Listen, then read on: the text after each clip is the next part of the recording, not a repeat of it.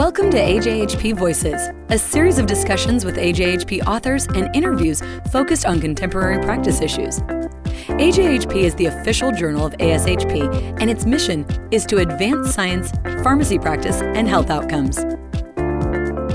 Hi, this is Daniel Koba, the editor-in-chief of AJHP. Thanks for joining us for this episode of AJHP Voices. Today, we'll be discussing the article From Theory to Bedside, Implementation of Fluid Stewardship in a Medical ICU Pharmacy Practice, which was recently published on ajhp.org. Our guests today are Dr. William Anthony Hawkins, Clinical Associate Professor, Clinical and Administrative Pharmacy, University of Georgia College of Pharmacy. Dr. Charles Wilson, a PGY2 Critical Care Pharmacy resident at Wesley Medical Center, and Dr. Michael Long, a PGY2 Emergency Medicine Pharmacy resident at Indiana University Health. Not joining us today, but the senior author on this paper was Dr. Susan E. Smith, Clinical Associate Professor, Clinical and Administrative Pharmacy, University of Georgia College of Pharmacy. Good morning, everyone. Welcome to AJHP Voices. Hey, good morning, Dan. Thanks for having us. Good morning. I want to start off, Michael and CJ, with you. You became involved in this study as pharmacy students. And I'm sort of interested, just to start, how you became involved in a clinical study in the ICU setting as students. So whoever wants to jump in first, CJ, Michael? Yeah, so I actually got introduced to ICU pharmacy taking an elective course with Dr. Hawkins and Smith. So that piqued my interest, and I reached out to Anthony and asked for additional opportunities that we could work together and expand my knowledge. We came up with this idea, and I was involved from the beginning in helping with data collection and seeing it through. Got it. Michael, what about you? Yeah, it's kind of a funny story. Originally, I was not planning on doing a residency. I was working at a long-term care pharmacy throughout school. And then I had a emergency medicine pharmacy rotation during my IPPEs, and then really got interested in that area and knew that I was going to have to do a residency. So I went to Anthony's office one day and was like, hey, look, are there any opportunities to get involved in? And how can I kind of get involved with the ICU study? And luckily this was getting fired up. And like CJ, I was involved from the start doing data collection and kind of saw it through as well. That's fantastic. Anthony, has this been something that's sort of been a common approach for you? Have you regularly engaged students and residents in your research? Yeah, I definitely try to always give opportunities to students and residents. I think I can support and encourage them through the process, and their productivity definitely makes me look better. So it's definitely a win-win situation. The UGA Critical Care Collaborative, or UGAC3, Susan and I and 3 other faculty members, we kind of join forces across 4 campuses. And we have research electives and critical care electives in the 2nd and 3rd year for our pharmacy students. And that kind of sets a pipeline for students that are interested in critical care and emergency medicine, and gives them an opportunity to get involved in research as 3rd and 4th year students. Michael's example is actually one of my favorites. The email that he initially sent me that said, I'm in a pickle right now and I really want to do a residency. Can we meet and kind of talk about a game plan moving forward? I share that email with first year students when I teach them, actually just earlier this week, to really set them up for that, to say, you actually don't really know what you want to do yet. Please don't keep tunnel vision. Utilize faculty and mentors to really set yourself up for success for whatever that path will eventually look like. It's a great example and a great model. And Michael, I'm sure you don't mind being used as a case study. I'm interested to talk with you today because, as I mentioned when we were preparing, my own practice goes back to practice in the emergency department and the critical care setting, specifically the medical ICU, and as a pharmacist clinical toxicologist and caring for poison patients in those settings. And these issues of fluid balance were certainly always front and center with the patient population that I was involved with. So I'm really excited to talk with you this morning. So Anthony, you start off the article by saying that much uncertainty surrounds fluid use in the ICU. Why is that? I think it's one of those age-old traditions where it's something we always done, so we just continue to do so. Fluids, I think, initially have never been respected or regarded as actual medications.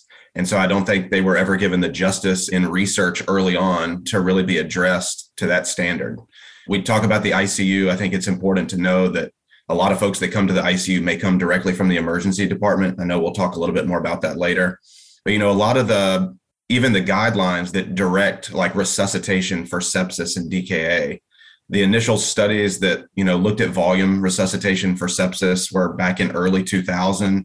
And it was kind of just a chosen number. It wasn't really any evidence-based. There was no dose finding study.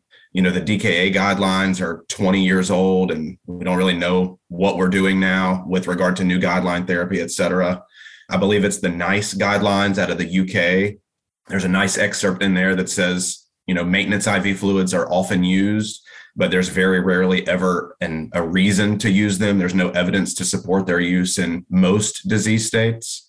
So I think it's just one of those things that we're so accustomed to seeing, and we're not trained to evaluate them with the same rigor that we do other medications. So interesting, that passing reference that you actually do see frequently to maintenance fluids and then moving on pretty quickly.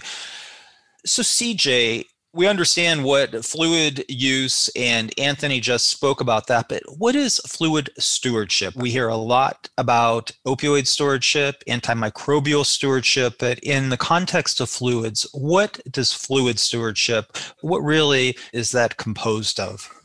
Yeah, so you mentioned opioid stewardship and antibiotic stewardship. It's very similar to those ideals where we really take this approach of scrutinizing every fluid order that we see and really evaluating whether or not it has a true purpose, figuring out what's correct for our patient and making sure that we're intentional with the fluids that we're giving them and not just letting them ride on, again, like Anthony said, just because that's how it's always been done, but truly being intentional with our choice of fluids and duration of those fluids as well. And then in the manuscript, you talk about the role of the 4 rights as well as the Rose model in fluid stewardship. Where do those come into play in the process? Yeah, so the 4 rights are something that we as pharmacists do day in and day out, usually without even thinking about it. But it's a helpful tool in fluid stewardship specifically for us to really evaluate our fluid choices and making sure that we are being intentional with our decision making sure that we are focusing on the patient, ensuring that we're using an appropriate route and fluid choice. The Rose model is an idea that we focus on the rescue phase, optimization phase, stabilization phase, and evacuation phase. This helps us pay attention to the fluids in a more longitudinal fashion and really focus on avoiding things like negative fluid balance and overly positive fluid balance as well. You talk about at the beginning of the paper, you spend some time talking about positive and negative fluid balances and the risks associated with those. What are some of those risks?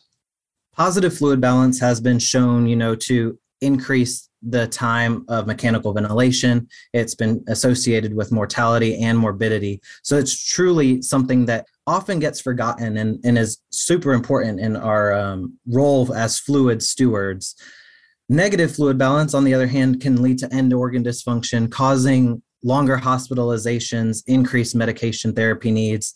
So really focusing on maintaining a neutral fluid balance and really being, again, intentional with our decisions regarding fluids. So with all of that as background, let's start to talk about the study. And Michael, what was the primary aim of this study? The primary goal of this study was to characterize the pharmacist's role in fluid stewardship practice and also provide a construct for implementation of services related to fluid stewardship. There's been several previous reports that discuss fluid stewardship and its importance, really. But this paper outlines how that can actually be implemented. And I think the title does a great job of, saying from theory to bedside and how we can actually implement that. So Michael, tell us about the methods that you used to approach this study. Yeah, so this was a retrospective study, which included medical ICU patients that were followed by the academic pharmacy team if there was documentation in the electronic clinical surveillance program. We reviewed all recommendations made by the team member and then took the number of recommendations that were related to fluid stewardship and categorized them based on the 4 rights of fluid stewardship and the Rose model that we've talked about. Fluid stewardship recommendations and their categorization within the 2 constructs were determined prior to data collection. We looked at recommendations based on each patient day, and that was defined as the day that the patient was rounded on by the pharmacy team. 2 reviewers were assigned to each patient day to assess the recommendations. And if there were any discrepancies or disagreements on the number of recommendations or even the type of recommendation, an extra reviewer was assigned and it was examined again. And this was continued until there was a majority agreement for the recommendation. And we used descriptive statistics for the data analysis. Great. Thanks, Michael. And so, Anthony, moving from that data analysis into what you actually found, what were the findings of the study? Yeah, so over that 2-year span of reviewing the electronic surveillance tool, we specifically used Theradoc at the institution for those listeners that are, more familiar. We ended up looking at 305 total patients. And over those patients, it encompassed a total of over 900 patient days. And from those 900 patient days, we actually got around 2,600 pharmacist recommendations from the pharmacy team. So we looked at, of those 2,600 pharmacy recommendations that were reviewed, again, kind of like Michael described, almost 20%, so 19% were directly related to fluid stewardship based on some of those a priori definitions that we had created. So this came out to be an average of 1.5 fluid stewardship recommendations per patient. And like Michael said, we categorized all of those recommendations, each pharmacy recommendation that was related to fluids. We categorized it both in the construct of the 4 rights and in the Rose model. So within the 4 rights, 39% of our recommendations were related to the right patient, 33% related to the right route, 17% to the right drug, and 11% related to the right dose.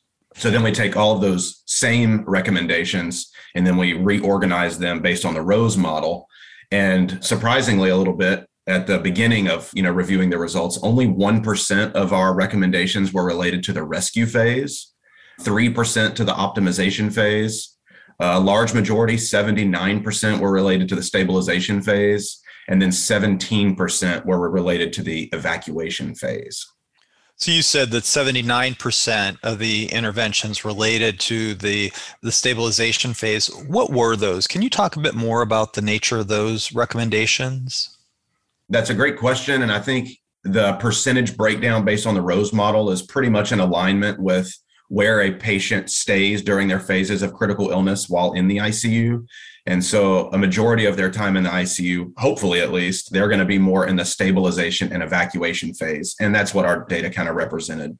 But specifically talking about the stabilization phase, we talk about IV to PO conversion. And I know we'll talk a little bit more later about the impact of IV to PO related to hidden or discrete fluid administration that we don't necessarily always account for.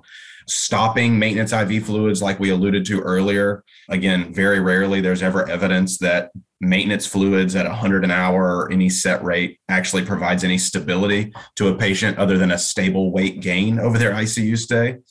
Anthony, when you look at the work, what were some of the limitations of the approach that you used?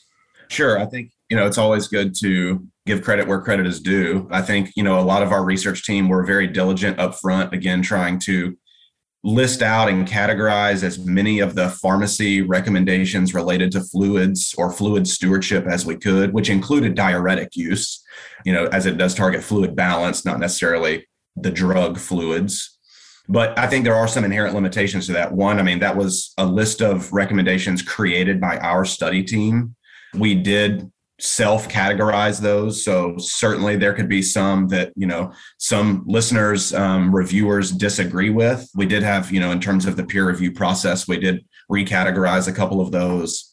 I think there are a couple different recommendations that we specifically use that, depending on what perspective you wanted to use or what lens you wanted to view them through, you could classify it in maybe 1 or 2 different ways. We only chose one, so to not double dip with a recommendation. And then lastly, I think probably one of the more important ones that your listeners and the reviewers have identified is that these are all recommendations that were made. So a follow-up to this study will be, the acceptance rate, because recommendations can only do so much. It's a matter of getting those recommendations accepted. And then you convert those now from recommendations to interventions. And so what percent were actually accepted? And then more notably, what impact did that have on patient care outcomes? And so that'll be the phase 2 and phase 3 of this project moving forward. It's exciting to hear that there are subsequent studies that are going to occur. And you mentioned that acceptance is next on the list. But even before you complete that study, I'm sort of interested to know how your physician colleagues in the ICU have received maybe in more qualitative terms, how they've reacted to the pharmacist's stewardship of fluids and their overall take on the findings of the study. That's a great question. Sometimes it's a little bit more challenging to make some of these recommendations to teams to get them accepted. It's a lot easier when you have a recommendation that you have evidence to support its use or misuse or to, discontinue therapy. Again, related to fluids or maintenance fluids or resuscitation fluids, et cetera, the fluid dose and the duration is something that is very rarely, if not ever, actually studied. And so on rounds, it's really hard for me to convince them or provide evidence to say maintenance fluids are bad, because there's no evidence to suggest that. But likewise, there's no evidence to suggest maintenance fluids are good. And so instead, I have to take a different approach. I say certainly all members of the team, make recommendations that really focus on the outcomes of the patient's fluid balance, kind of what CJ referenced earlier, and all the negative outcomes of a non-euvolemic state, whether that's hyper or hypovolemic. And so we target some of those things. I think sometimes we have to be a little bit more type A detail oriented. As pharmacists, it's probably a little bit more natural for us. But sometimes I think, the points that we have to make, if they're on some sort of maintenance fluids, we can go back and look at all of the other discrete fluids that they're getting and use that as a counterpoint to say, well, they're already getting all of the fluids that you would like them to get. It's just hidden that you're not necessarily directly accounting for. Got it. In the actual article, Table 2 provides just this pretty extensive discussion of stages of implementation. Can you talk through those a bit? In the article, it's titled Unit Level Tips for Successful Implementation. Sure. So in terms of implementing fluid stewardship practice, I think there are 3 different levels that you have to get buy-in, or you have to practice, I guess. The first level is at the patient level. And so that's kind of what we have captured here, where we are on rounds as a patient advocate and we are doing patient level fluid stewardship practice. And that happens every day at the bedside and individually with an N of 1 each time. Second level would be unit level, as you mentioned, which Table 2 in the paper describes a little bit better. And that is more, if we're talking about our medical ICU that we captured these patients in, that's trying to get the entire medical ICU team on board with fluid stewardship practice. And there are some things, that may be a little bit more obvious, like educating the team. I think on rounds, I may recommend to not use lactated ringers, or to change the D5-LR to D5, or maybe even just to D10 based on what our goals of therapy are. And a lot of times the nurses will ask after rounds, hey, can you tell me a little bit more about why you did that?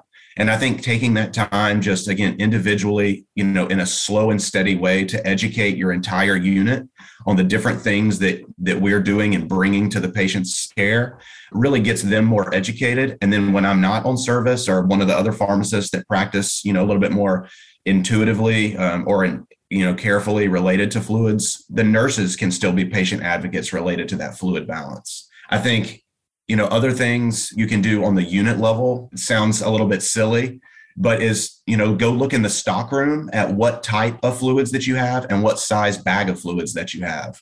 Because you may realize that the reason fluid stewardship is difficult to practice in your unit is because you're setting yourself up for failure, when if you look in your stock room, the only thing you have are 1 liter bags of normal saline. right? And I don't even like the term normal saline. I'll call it isotonic salt water. Because if you really want to start using smaller bags like 250 or 500 ml bags of LR, and you don't have any 250 ml bags of any fluid in your unit, that's going to be very difficult to implement. And so I think looking at the stockroom, looking at the opportunities and what you already have made easily available to your staff and your unit, I think is one easy place to look at. So we've talked about patient level, a couple examples of unit level, and then institution level. I think institution level, we're talking about fluid stewardship and broadening pharmacy practice and what you do at the bedside. Part of what we do is we go in the room and we look at the patient's arterial line, the waveform, and assess pulse pressure variation. Or we'll go in and manually do a passive leg raise. And as a pharmacist, that takes time. And so I think as a health system, if we plan to be successful as pharmacists and promote our profession and doing more of these things, we need more buy-in and support from higher level administration. I know Dr. Sikora, Dr. Smith, Dr. Brian Murray out of North Carolina, they've done some recent work looking at pharmacist to patient ratios in the ICU and what really promotes safe and appropriate, adequate critical care level pharmacy interventional care. And so I think, the more responsibility that we put on ourselves as a profession, we also have to support ourselves and say, you got to give me less patience and more time to do the things if I'm going to be more involved in this way. So those types of things on a more institutional level for support and kind of support to alter your workflow and integrate some of these practices into your daily pharmacy staffing models. So CJ and Michael, with this in mind, in terms of the different approaches that you have to take at the patient level, the unit level, the institutional level in a hospital, or maybe across multiple hospitals in a health system, how do you envision your work being used by pharmacists in other critical care settings? CJ, what are your thoughts? Yeah, so I think our article paints a good picture for where to start based off of where you currently are in your institution. So as a student, I was in a different place with fluid stewardship as I am in my institution currently as a resident. We have different policies in place and we have different practices that we go off of. So really taking a look at this work and seeing where you are in your personal practice and using that as kind of a basis for how to further our practice as a unit or as an institution. But again, always going back to the patient. The patient should be the center of all of our decisions. So this can be used from any area of critical care or even not critical care pharmacy, really evaluating our patients and our patients' needs in order to ensure that we are providing the best care for them. Michael, what would you add? I agree with CJ. And I think with me being in the emergency department primarily, and this study taking place in a medical ICU, I think there's definitely room with such few interventions being rescue and optimization phase in this study particularly. I think there's definitely room to look into that more because we know that those two phases collectively make up resuscitation, which is usually complete by the time the patient is transferred to the ICU. So I think there's definitely more room that can go into looking into that, but also like taken away from this article, knowing that what is down the line and what, the colleagues in the ICU are going to have to do down the line kind of drives my decisions up front. I know that I have max concentrated drips before, knowing that it's going to be continued in the ICU and that could save the patient liters of fluid down the line.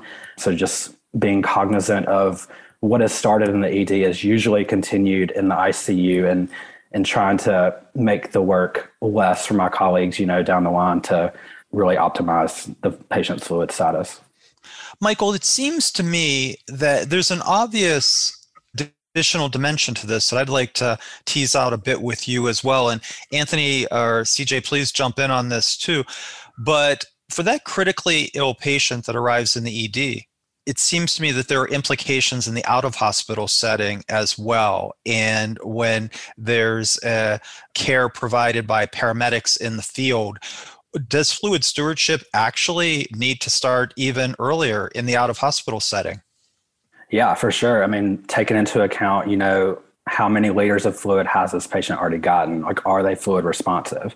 A lot of times in the ED, we don't have hemodynamic monitoring set up. So doing your passive leg raises, really doing fluid challenges, doing small aliquots instead of, giving, let's just give this patient 2 liters. Like, do they really need that? Let's start off with a smaller volume, 250, maybe 500, and see how they respond. When patients are transferred, I know I've made interventions before that, they're hypotensive but they've already gotten maybe 3-4 liters at the outside hospital, really pressing providers to, just see, is this patient fluid responsive? And how can we evaluate that before we just start slamming fluid into people?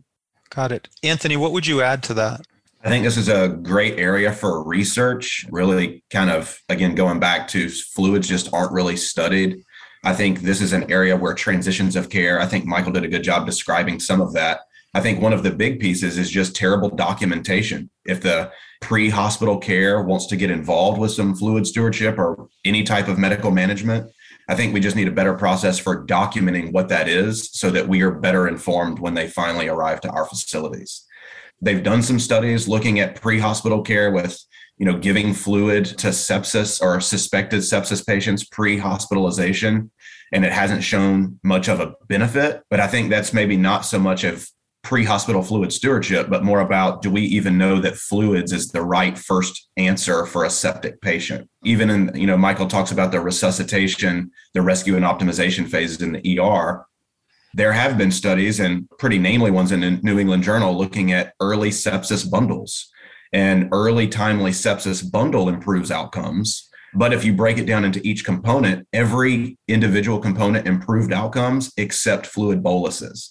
So again, I think it just really sends us back to, we really don't know what we're doing. We're just doing what has been done, and we're studying an antiquated practice rather than questioning what part of that practice is actually evidence-based that we can actually do and evaluate and support. So as I think about everything I've heard this morning, it seems to me that there's a real opportunity for clinical pharmacy engagement and leadership in fluid stewardship across the continuum of care, if it may be beginning in the out-of-hospital setting, the emergency department, the critical care setting, and even in the more general medical surgical settings. Anthony, is that a fair assessment? Yeah, I definitely think there's a lot of opportunity there, both to take what we've done a little bit. And I think CJ mentioned this earlier. I think this paper is a great starting point for all the listeners. We have a really nice table in the paper that lists out every single pharmacy recommendation that we evaluated. And so even if you're not very keen on fluid stewardship or the types of fluid stewardship recommendations, we have a good list of things that you can just start looking for right now. I think as we talk about generalizability, again, going back, reinforcing that transitions of care component, really spending some time with your hospital protocols and all the different protocols and things that you already have in place, reevaluate those in terms of what they promote with regard to your fluids. You may see that a lot of your protocols don't have lactated ringers or other balanced crystalloids, even as an option for resuscitation fluids potentially. Transition from the ER to the ICU, like again, practice models. Do you have a pharmacist in your ER that is already doing some of those things and a critical care pharmacist to help with that transition? Do your providers that are triaging, do they help patients transition from the ER to the ICU or to the floor very well and kind of capturing some of those things?